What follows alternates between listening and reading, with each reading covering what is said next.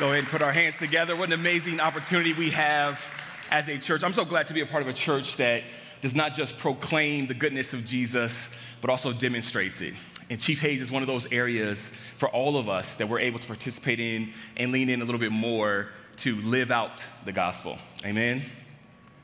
Well, if I haven't met you yet, my name is Maurice. I'm one of the pastors here on staff. Have the awesome opportunity of teaching pastor here at Ascent. Shout out to every single person that's here. Also, for those of you who are watching online, it's so good to be with you on today. Today, we get an awesome opportunity of starting a brand new series, and it's one that I'm excited about, just because every now and then we touch on topics, and it just gets you a little squirmy, and I just like that. I just like that. It's like, makes you uncomfortable, you know? But here's the deal. It's a series that's entitled, If Money Talked. If Money Talked. A lot of our conversation, a lot of our series is going to have content and resources. We want to resource you like crazy and let you know that you're not in this alone when it comes to this conversation. But there's a lot of content and resources that a church has put together from the South, North Point Church. The pastor there is Andy Stanley.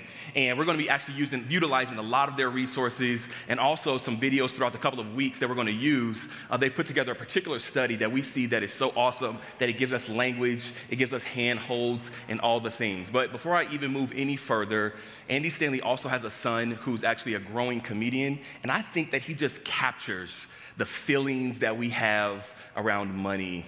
So I want you to take your attention to the screens.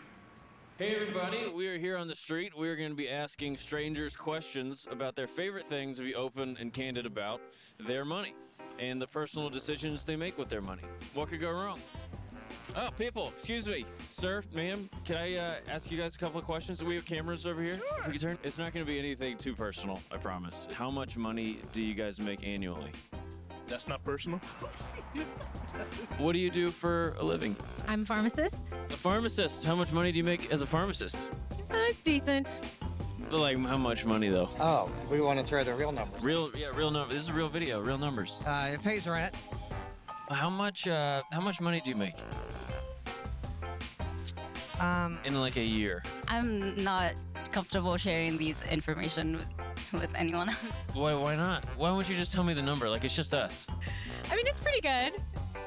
Okay, you're not gonna tell me. That's fine. I thought we were friends. Are you feeling more bullish or more bearish these days? More bearish. Feeling bearish. Do you know the difference? No. I don't really know exactly what you're asking me. I don't know. I feel like a lot more people get eaten by bears than get eaten by bulls. Would you say that you are a generous person? That took too long. You're a selfish person. What kind of credit card do you rocking these days? Who is he? I have it on me. Let me see. Yeah. Take it out. Get a 4-7. Okay, yeah, that's good. Yeah, I love it. I have that one. Yeah, I was just looking because I have the same one. Who was like your favorite teacher growing up? Do you remember their name? Yeah, her name is Miss Bannock. Miss Bannock. Oh man, I don't remember that. Yeah. Did you have a favorite dog? Like, what was his name? His name was Zeus. Wow. Yeah. Sacrilegious. What did you say your last name was? What's your mother's maiden name? How much money is in your bank account? What is your mom's maiden name? Gun, I think you're gonna hack my banking account with all this information now. Oh, no. This is for church. Nothing ever sketchy ever happens behind the scenes at church. But was Gun with one N or two? It's with 2. What are the last 4 digits of your social security number? 4243. 4243. Okay, perfect. Wow, I think that's all we need. Do you have any financial advice for me? I'm a stand-up comedian. Are you really? Well, that's very offensive that you would ask. You said that in a way that was like, really? Honestly, I'm a stand-up comedian, but my dad is a pastor, and he'll just pay me to do things like this so that I don't have to move back in with him. Well, spend your money. If he's just going to pay you to do things like this, by all means, spend it and keep doing things like this. I think that I'll probably just write out this whole dad is a pastor thing as long as I can. I would, too. Ma'am, what is the most expensive thing you've ever bought that he doesn't know about? What is your least favorite thing about the way she spends money? Going to the mall and spending a lot of time. What's your least favorite thing about the way he spends money? Sports and hunting. What are the odds of you guys having a fight after this? 100%. I think we'll be okay. You said 100%, and you said you think you'll be okay. So that's good. Sounds like a fight. My bad. Who are you? Well, before I was a stand-up comedian, I briefly held a job in the finance industry. Really? So Yes. it's a joke, right? We're gathering information, and then we're probably not going to use it for anything. Like my wife says, you just don't open up to anybody about finances. This is actually for a church thing. So I'm representing the church right now, so all this is just between us. It's not going to be. It's not going to be shown. It's not going to be shown to anyone. But what kind of credit card do you have? I think we're done here. All right. You guys have a good one.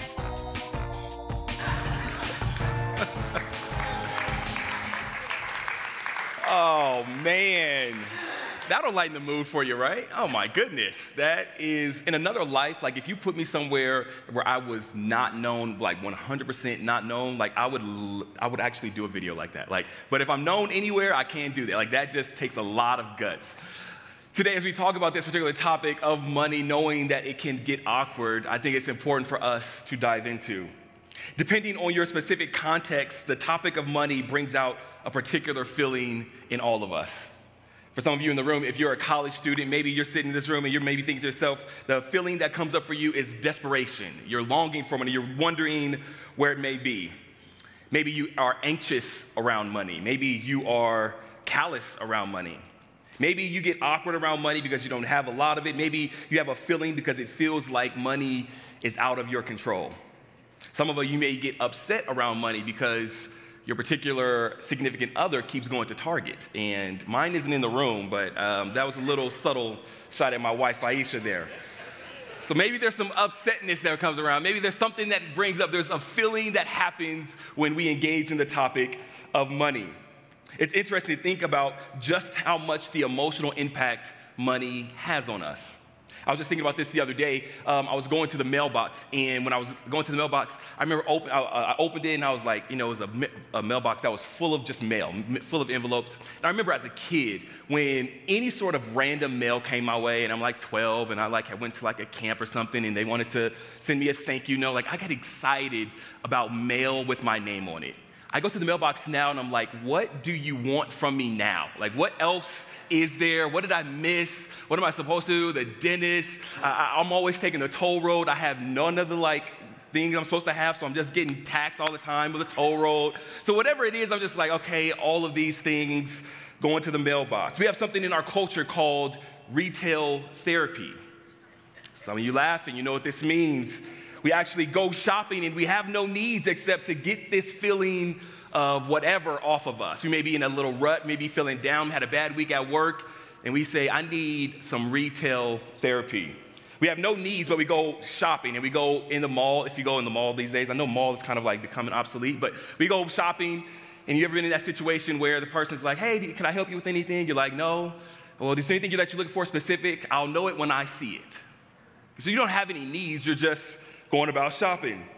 It's not it's not the mall for some of us, it's that Amazon boxes that we see on our porch. It's a feeling that we get when I get to see that Amazon Prime on my box. I don't even remember what I bought, but it's just there, and I'm like, ooh, it's like Christmas. And I just oh my goodness, I get to engage in this. It's interesting, the emotional impact that money has on us. It does something for us.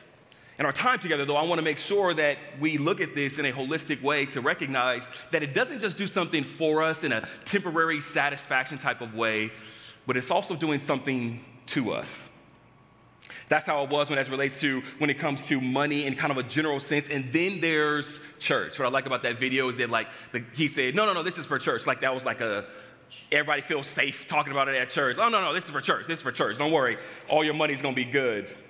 The interesting conversation about when it comes to money and church is that it feels in some ways that it moves from people seeing church as oh man, I'm God is there, it's spiritual, it's holy, we feel good about it. And then when it comes to money, it's okay, they're doing a seminar. This is just something that is shifting. It's not as spiritual. It's just going to be advice because Maurice, don't tell me too much of what I got to do with my money. It moves from a sermon to a TED Talk. Because we don't like people telling us what to do with our money. Look, it was church, and then it just moved to a seminar because money becomes something that we talk about, and it becomes very awkward. Depending on your specific context, the topic of money brings out a particular feeling in you. Where I grew up, some of you know my story, I grew up back in Los Angeles, California, and I grew up in a household, two-parent household. My parents, one worked as a nurse, the other one, till today, I kind of get awkward about like what my dad does. It's like, yeah, I'm in sales. I'm like, okay, but what? And it was like, yeah, like for like, there's like a corporation thing. And I'm like, he's never really clear about what it is. And I'm like, what type of sales? So people who say sales, watch out for them. But I grew up in this particular situation. I grew up in this particular household, and also when it came to church, we always talked about money. So like in church, listen, it was a whole extra 15-minute sermon every week about money, what it meant in our relationship with God. And we would have the old school church. You guys probably seen this on a movie, or you've been in that type of church. Also, you pass the plate around, right? You pass the plate around. It's kind of a little bit of like people watching, like, are you putting your money in this week? And you pass it on to the next person, and they pass the plate around. And I remember I'm 24 years old. I fly up here for an interview, and I remember going to church, and then I come here to Ascent, and I'm like, wait, they were like, church is over. And I'm like, wait, what happened? Wait, hold on. Where's the offering moment? Where's the plate passing? Where's all the conversation about money? And they're like, no, we don't do that here. And I was like, okay. See, where I grew up, there's a whole offering song that we had. It was a particular song that you knew that when they hit that particular key and we started singing it, we knew that that was a time where money was about to be brought up. You can't beat God's giving. No, no, no. No matter how you try. For the more you give, the more he gives to you. So keep right on giving, because it's really true. And then we just keep going. That's the whole song right there. And it's on repeat. That whole song on repeat. I say all of that to say that you might get awkward talking about money in church, but I'm not. So we're going to have a good family conversation around money. It's a part of our natural discipleship process. And today, and in the next couple of weeks, I hope that you also understand that Jesus has a lot of thoughts around money. He's not shy on money. He talks about money more than he talks about heaven. He talks about money more than he talks about marriage. He talks about money so much. And I think there's a reason to that. We have something here at Ascent that I think is important when it comes to our faith journey. It's something I want to call a whole life discipleship. See, in our understanding of who God is and our relationship with God, it's understanding as I lay the groundwork for the next couple of weeks that are about to come up, that God uses every area of your life to grow you up in your faith.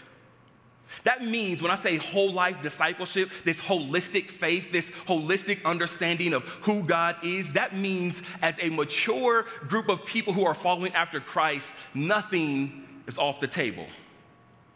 So that means we have to have family conversations around things like money. In this series, it is our hope that you recognize Jesus wants something for you far greater than something from you. I'm gonna say that again because I want you to understand, if you don't capture anything else, Jesus wants something for you when it comes to you and your relationship with your wallet than he wants from you.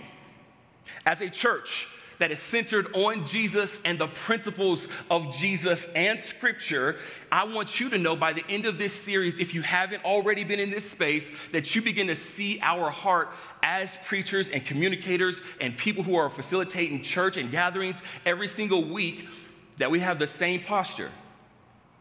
That we want something for you far greater than we want something from you.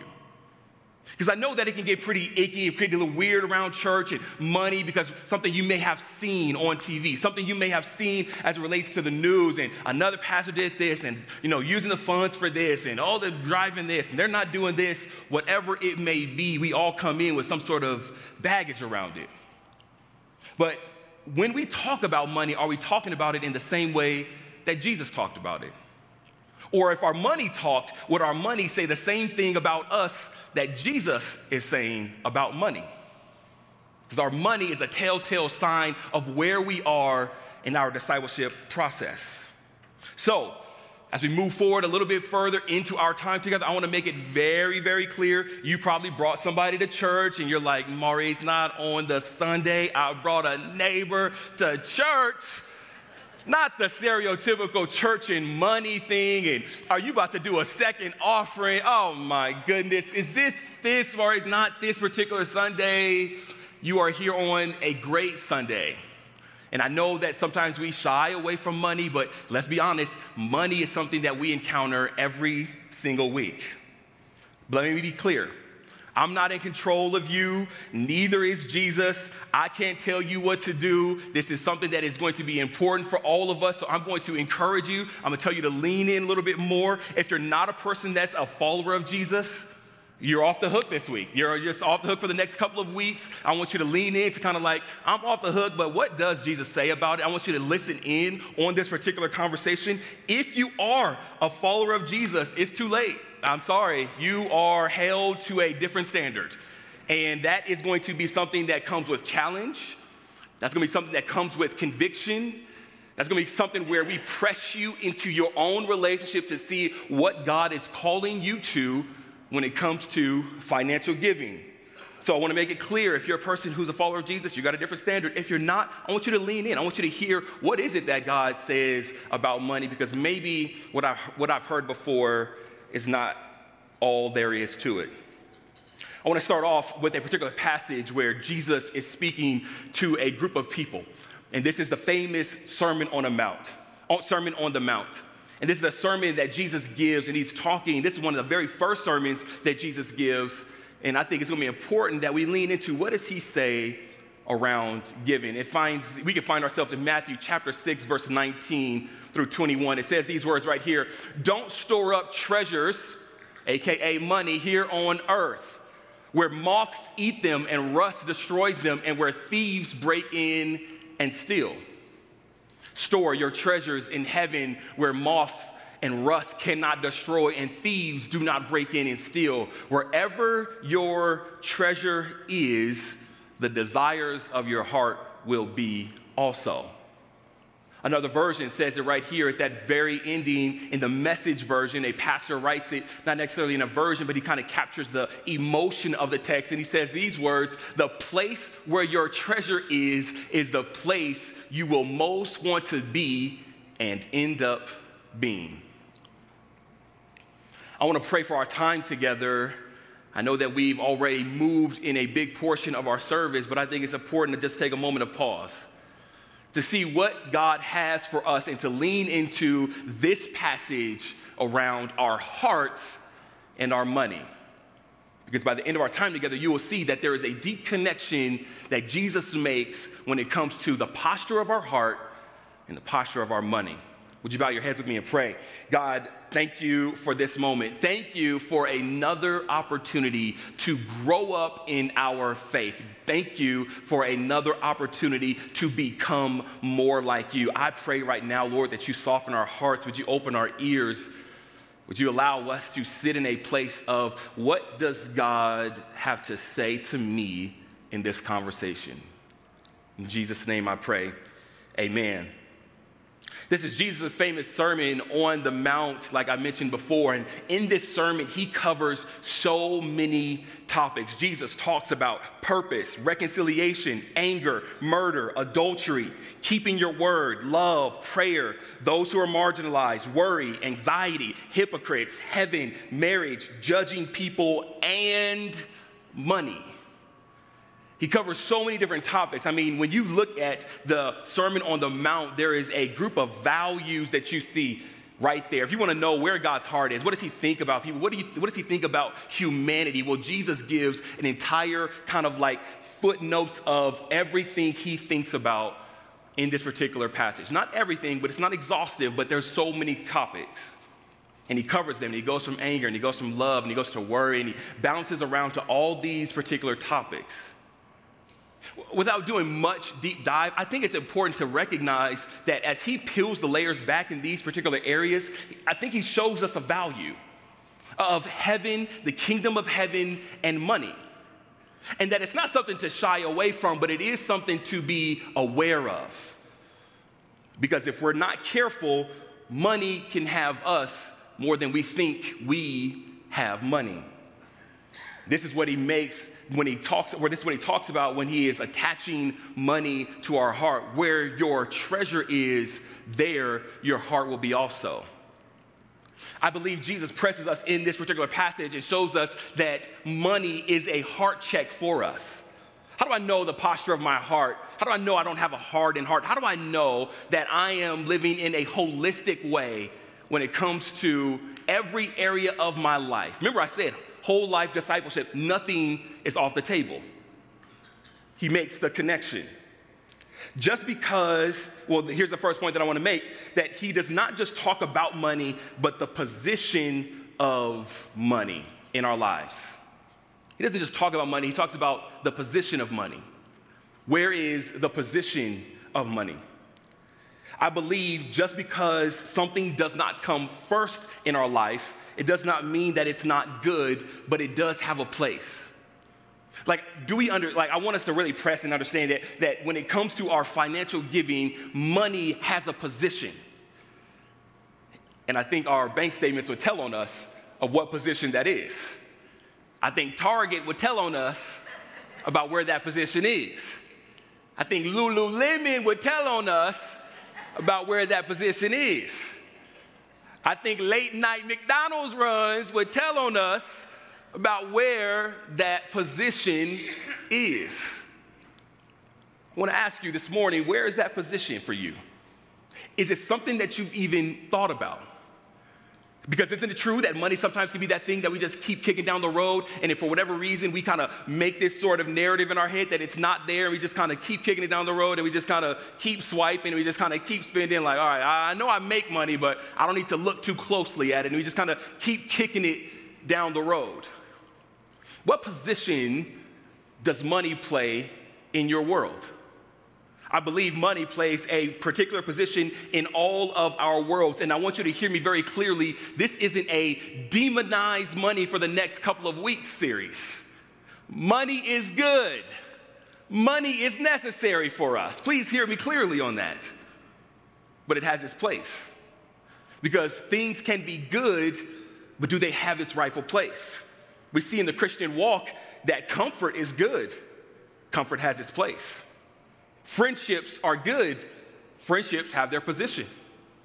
Children are good, but children have their place. And sometimes in our own world, I was kind of putting this together, and I know this isn't a marriage series, so I just want to drop that in there. Sometimes you kind of put children in front of our marriage. Children has its place. Sex is good. Sex has its proper place. Vacations are good. Vacations have their proper place. Country music is good. No, I'm not going to say that, all right? It has its place, all right? Not on my playlist. Maybe on yours, but not on mine. Anyways, good things have their place in the kingdom of God. And it's important for us to recognize in this series, asking us the question, is money in its rightful position in my life? I remember growing up, and I was playing football growing up. Some of you know that I played football growing up. And I remember playing football, and sometimes you kind of got to figure out your way around the field. Like when you're younger, you don't know what you're really good at. You see something on TV, and it's like, I'm going to be that. I'm going to be that. And growing up, I was always bigger. I was always bigger than everybody else. I was always a little bit heavier. And I remember the first day of like our tryouts, our kind of like football tryouts or whatever the case may be. And they kind of ask you, right? You kind of get in line. They ask you, okay, what position you want to play? What position you want to play? And I got excited because I've been watching like Cordell Stewart. And I know he played at CU, right? CU, go CU, Skull Buffs, whatever. I remember watching Cordell Stewart, and I'm like, I want to be that. But you got to remember, I was bigger. So I wasn't the slash. I wasn't like running around all the other stuff. So I remember vividly. I remember him coming up to the coach, and I'm like, I want to play QB. And I'm like 50 pounds over QB weight. And I was like, I want to play QB. And they're like, nah, okay, we'll write it down as a like secondary, but we're not having you play QB. And I remember vividly them telling me that's not a position for you. You would be out of position if you tried to play QB. Why do I simply say that? I simply say that because if we look at our lives, if we look at the kingdom of God, and we look at what God says about money and treasure and our heart, I just wonder, and I gotta be open and honest with my own self. Preparing for this series has made me circle back and go look at where money has played a part in my life, the position that it has played. And sometimes I'm doing good, and sometimes I feel holy, and sometimes I'm like, yes, I'm right on point, and then it starts to drift. And then I start to kind of like miss giving, and kind of like, oh man, you know, I'm gonna not do that, and I'm not do this, and then I'm spending more money here, and I'm not supposed to spend over here, and I'm kind of like, you know, sometimes you get in a place where you're kind of like moving from account to account, thinking you got money, like tricking yourself in your head. Like, nah, I don't have it over here, but I got it over here, and I'm gonna move it over here, and then my savings is gonna be this, and then I got money now. And it's like, no, that wasn't supposed to come out of that other account, and now you think you got money. What position does money play? I think a lot of times when we engage in this conversation, we think to ourselves that we have no money. I don't care where you are, I don't care what stage of life that you're in, you think to yourself, I need more. I need to have more. And maybe you're like, nah, Maurice, like seriously, you don't know our income, you don't know what it looks like. I know, I understand. But when it comes to a whole life discipleship, I also think that it's important to recognize a whole world discipleship. And in our particular study that Andy Stanley is putting together, that he has put together and the resources he has accumulated, I think it's important in this particular clip that he captures as it relates to our heart. And when it comes to, I don't have any money when it comes to able to give. So I want you to turn your attentions again to the screen and check this out. What do you do with your spare money? Not your spare change, your extra dollars, your spare dollars, the ones that you don't really need. And it's not a trick question, and if you're thinking, Andy, who has spare dollars laying around? Sometimes I'll spare a dollar for a good cause, but I don't have any extra money, and I certainly don't have any extra money laying around. And technically, that's true. You don't have extra money just laying around, but you do have extra. Have you ever taken a vacation? Have you taken a vacation in the past couple of years? Do you have a car? Do you have more than one car? Do your kids have a car? Does your car have its own little house? Have you ever driven a perfectly good car to a car lot and then left it there and drove away in another perfectly good car but newer model that you used some of your extra money to purchase? How about this? When you went to purchase your current cell phone, did you walk into the store with a perfectly good cell phone in your pocket? Of course you did. You see, people with extra, we don't wait for things to break, we upgrade, we trade things in. Or how about this? Don't raise your hand. Have you ever gone into your kitchen, a kitchen that has countertops, a microwave, an oven, a refrigerator, and then ripped it all out, and then used some of your spare money to replace it all with countertops, a refrigerator, a microwave, and an oven? Do you have so much spare money that you actually pay someone to keep track of it for you? Like someone else's job is to take care of all of your money and invest it so it turns into more extra money? So when I put it like that, what do you know? You do have spare money. You just don't feel like you do. Interesting, right? When you put it in that way.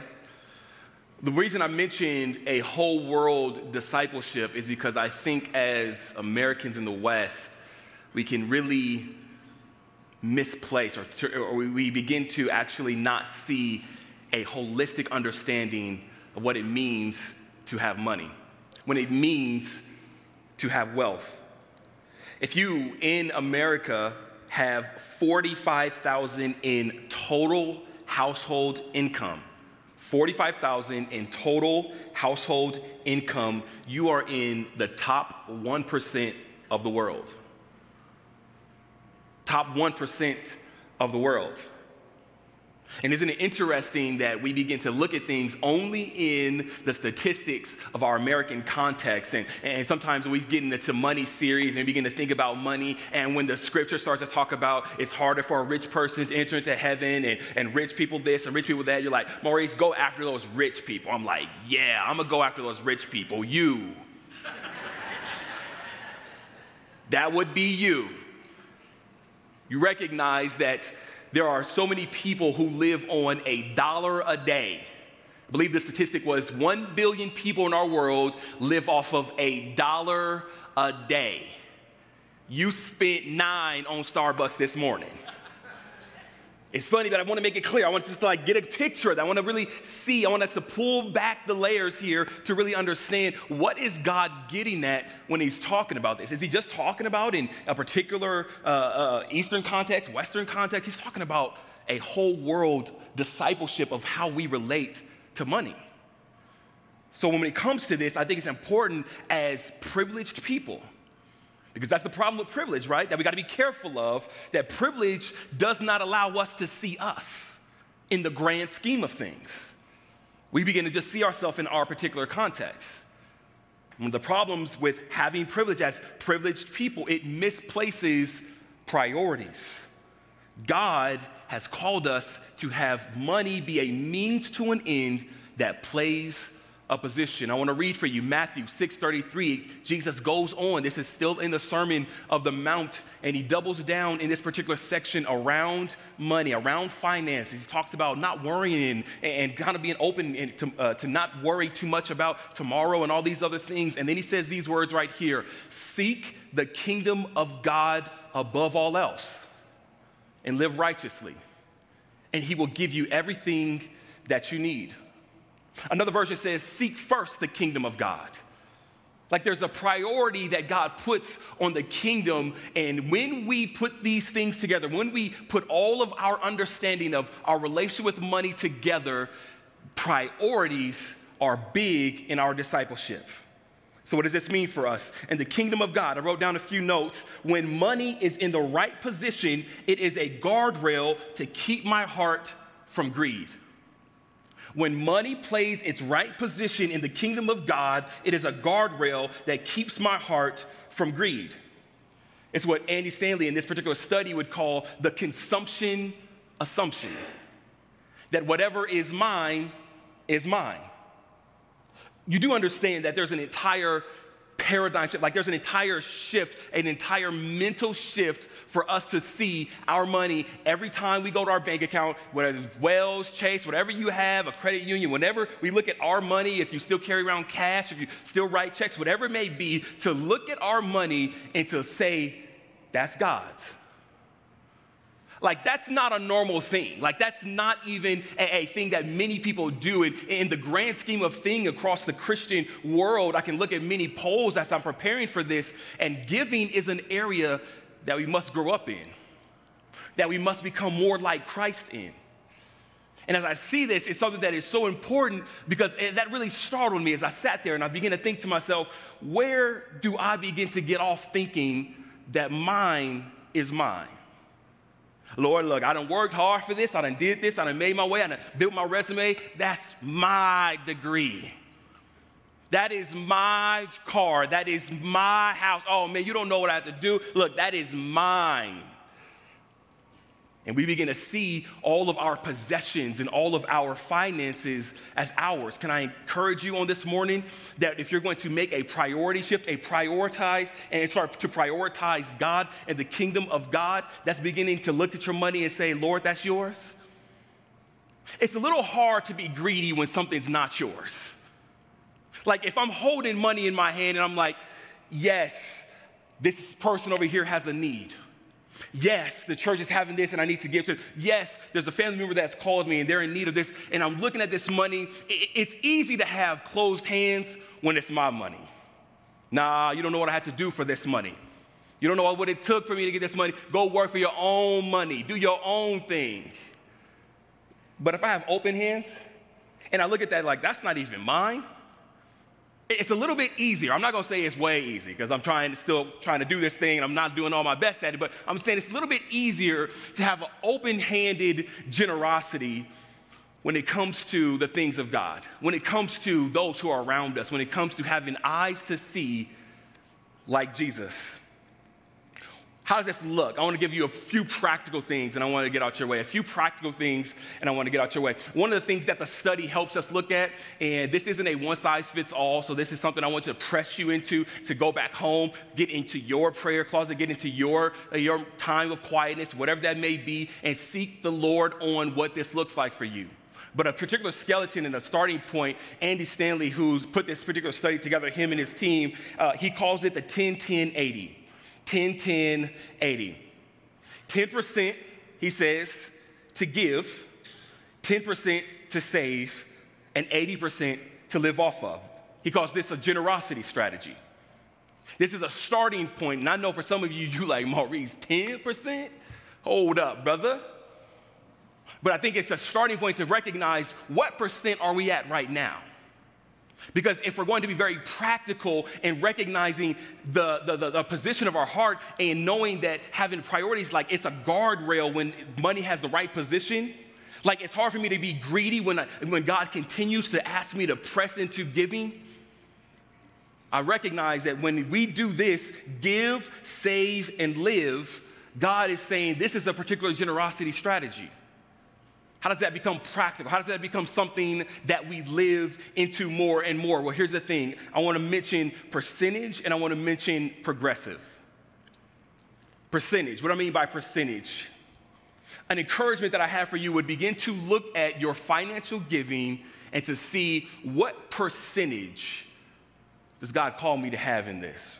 What percentage, when I sit down with me and my spouse, and what percentage are we feeling comfortable with? Another scripture says what God has placed in your heart. What is it that your heart has called you to give?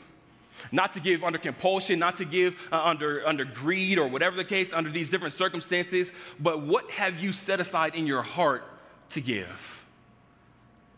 And what I like about that is that it presses us to look at our heart, to look at the posture of our heart, to not only have priorities, to not only have a percentage, what percentage are we at? I remember sitting down with Aisha right when we were dating, and we began to talk about finances. One of the things that I looked at in our particular finances, I want to pull it up for you. It was really funny because I began to just jot down all of what I was making before Aisha, and then at the time that I met Aisha. I wrote these down. At the time I met Aisha, I was living with my mom and dad, and they were giving me $200 a month allowance. $200 a month allowance. And then I remember a particular conversation that I had with my parents, and I remember, and this is just around like 19, and I don't have a particular job yet. I'm still living with them. I'm going to college, and I remember them giving me $200, and then I began to talk to them like, I think I need gas money. I'm in California. I know you give me allowance, but can I have gas money? And then I'm thinking I'm doing something. They're giving me $200 plus gas money. Ooh, I'm balling, y'all. I got gas money. Then it got to a point where I was like, I want some different things in life, so I started to go to my first job. The first job I had was working at Nike. I worked at Nike at $8 an hour. $8 an hour at Nike. I remember I got on board first and foremost as a temporary, and then for like a seasonal position, and then when they got hired on full time, they raised me up. $820, y'all, $820. $820 was the pay raise at Nike. I worked there for a few years, and then I remember going and taking a manager position at Hurley. I was the only black brother in Hurley. I just want to make that clear. Only black brother in Hurley. Surf shop. I'm sitting there with board shorts on. Hurley, $9.50 an hour. $9.50 an hour. I thought I was balling. I'm like, I'm almost at 2 digits, y'all. Look, this is about to be it. $9.50. Now, I want to pause right here because this is when I begin to talk to Aisha. This is when I begin to meet Aisha. I'm making $9.50 an hour. I'm working at Hurley. And here's the thing. It was always embedded in me. Remember I told you, church, we always talked about money. And I remember 10% was always something that we talked about. And I'm like, oh my goodness. And so I remember even at each stage of my life, I began to put in a little bit. And I began to put in a little bit. And I worked my way up to this 10%. I got excited about that 10%. And I'm looking at Hurley, and I'm making $9.50 an hour. And I remember thinking to myself, at $200 a month, I could never see myself making this kind of money. I could never see myself making this kind of money. I was only getting $200 a month. And I moved on from Hurley, and I started working for a home for boys. Aisha's mom back in California, she owns a particular business for Home for Boys, and I became a manager there. I think it was because she really wanted me to marry her daughter, so she was like, I want you to work at my, establishment, right? So I started working at this Home for Boys, and she pays me $16 an hour. I moved from $9.50 to $16 an hour. I'm on top of the world. This is big money I can't even think about. Now, here's the deal. Why do I tell you that this morning? Because in a very practical way, if we don't have priorities, a percentage, and the posture of our heart together on that beginning sky, we always can begin anywhere. But if we don't have that particular thing in order, I begin to recognize and begin to see that that was what carried me through. That I didn't have to think about what it was. I didn't have to think about doing something very different. At each stage, I had already set in my heart what my giving was going to be. So I sat down with Aisha. I said, look, this is what I give. This is what it looks like for me to give. And I have it already in place. The position, the percentage, and the posture of our hearts. When we talk about giving, we don't just talk about giving to something. We're talking about giving from something. And in this series, I want you to really see, where am I giving from? It's very easy in one stage of our walk with God to give to something. There's a need, I'm giving to it. Something that needs to take place, I'm giving to it. What does it look like to give from a place? Because isn't that what Jesus presses us into? And he says, our hearts, where your heart is, there your treasure will be also. Where your treasure is, there your heart will be also. He presses us to think about, where are you giving from? Another scripture in Proverbs 4:23 says, above all else, guard your heart, for everything you do flows from it. Kingdom type of living recognizes that it is God, others, then me. This is very radical in our day and age of just sitting and saying, mine is mine. Drink, eat, and be merry. You have drink, eat, and be merry, and you have God, others, and myself. What position are you going to play? There's a shift that we all must make. As the band makes their way to the stage, sometimes in this conversation of financial giving, our hearts, and all of these things, I think sometimes where we can get it wrong is we begin to continually center us. Even as I'm preaching in this moment, I'm having the moments of recognizing what's the stories, where are the people at, what is it that in their particular context, and it can become something that centralizes on us. I want to make it very clear that we are not the center of this story, that we are not the center of God's kingdom. And for us to recognize and to really discern, I want to grow in my faith, and Lord, I've been leaving this area out. Have you been leaving this particular area out where you can trust God with your soul, but you can't trust him with your wallet?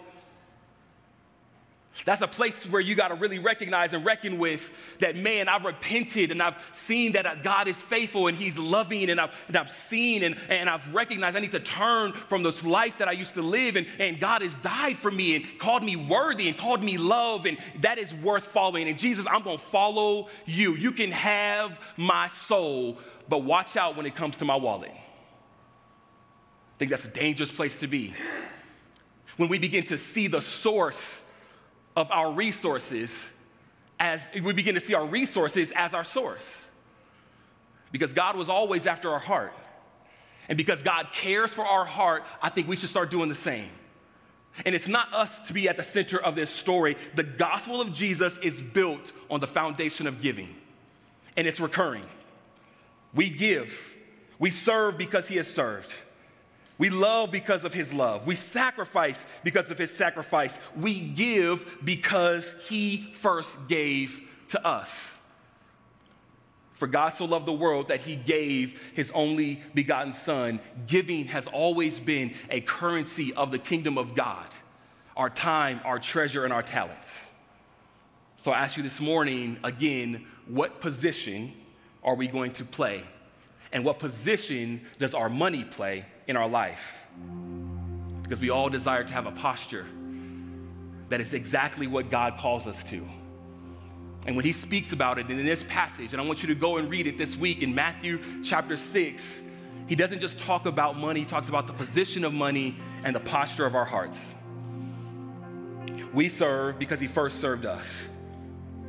One particular passage of scripture says, you know the generous grace of our Lord Jesus Christ.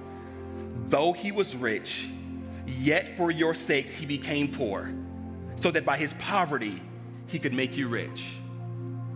Some churches would take that and they would run with it and they would talk about how everybody needs to be rich and preach a prosperity gospel. That's not what I'm talking about. That's not what Scripture is talking about.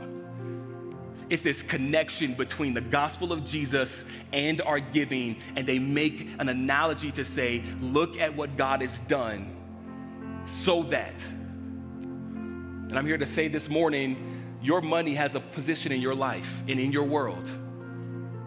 And it's because of somebody's financial giving that we get to have a men's retreat and men are encountering Jesus this weekend. It's because of your financial giving, not just be giving to something, but giving from your hearts, that we get to be in the Chief Hayes Project and go into a community and love on them just to say, no strings attached. We love you because we love you. It's because of your financial giving, not just to the teachers in our city, but from your heart, we get to say, no matter where you are, no matter what teacher you are, no strings attached, we just want to love you. We want to bring you breakfast. We want to care for you in this moment to say, we see you. It's because of you when it comes to first responders and during COVID, we get to respond in a way. It's because of you, not just giving to something, but from something, that we get to recognize the fires, the Marshall fires that happened, and we get to say, we're responding to this because it's not ours. And because we know that to continue to keep the guardrail of greed out of our heart, God, I'm giving this away. What does it look like? Do the kids in this area need toys? Do the people that were infected by the fires, what do they need? Do they need groceries? We respond in a way, not just because we give to something, but we give from something. And that's gonna be my prayer this morning. That you begin to look at your heart. That you begin to go and you look at your finances, and you just don't look at your finances and you just don't kick the can down the road of looking at your spreadsheet and looking at your statement as looking at your statement. I want you to look at your statement with a new lens from now on. I want you to look at your statement and say, God, this is yours. What is it that you desire? What is it that you would want me to give from? Not just to, from. For some of us, our prayer is gonna be, Lord, my heart has been hard. And I look at everything I got going on, and I got kids in college, and I got this thing going on, and I just got this over here, and I'm recognizing this, and I got this, and I got this, and I got this. But if we start to step back and to say, I can list all of my things that I feel like is an excuse, but at the end of the day, God, it's yours. It makes it a little bit easier. So would you bow your heads and pray with me this morning for the posture of our hearts? God, you have called us to live like you, to increase in our Christ-likeness, to become faithful in our stewardship. Sometimes that's hard. And this series is gonna cause us to be vulnerable, and sometimes this series is gonna call us to reflect, and I'll be honest with you, as number one, making a confession, I'm not where I should be in my giving. That the things that I've prayed for, I'm now living in, that I'm now walking in, and yet I haven't revisited my finances. Lord, that's some of us in this room this morning. Some of us in this room this morning, we desire to grow up in our faith and to be more like you. And maybe this is the starting point. Maybe this is the area that we test you in. Maybe this is the area that we say, I'm gonna give a little bit more. Not under compulsion, but to make sure I keep my heart in check, because it's all yours. Would you help us, Lord? Would you tender our hearts? Would you open our ears? And would you open our hands to say, Lord, whatever it is that you desire, place it in my heart. We have resources, we have all the things, and it's from you. Not just the position of money, but the posture of our heart. In Jesus' name I pray, amen.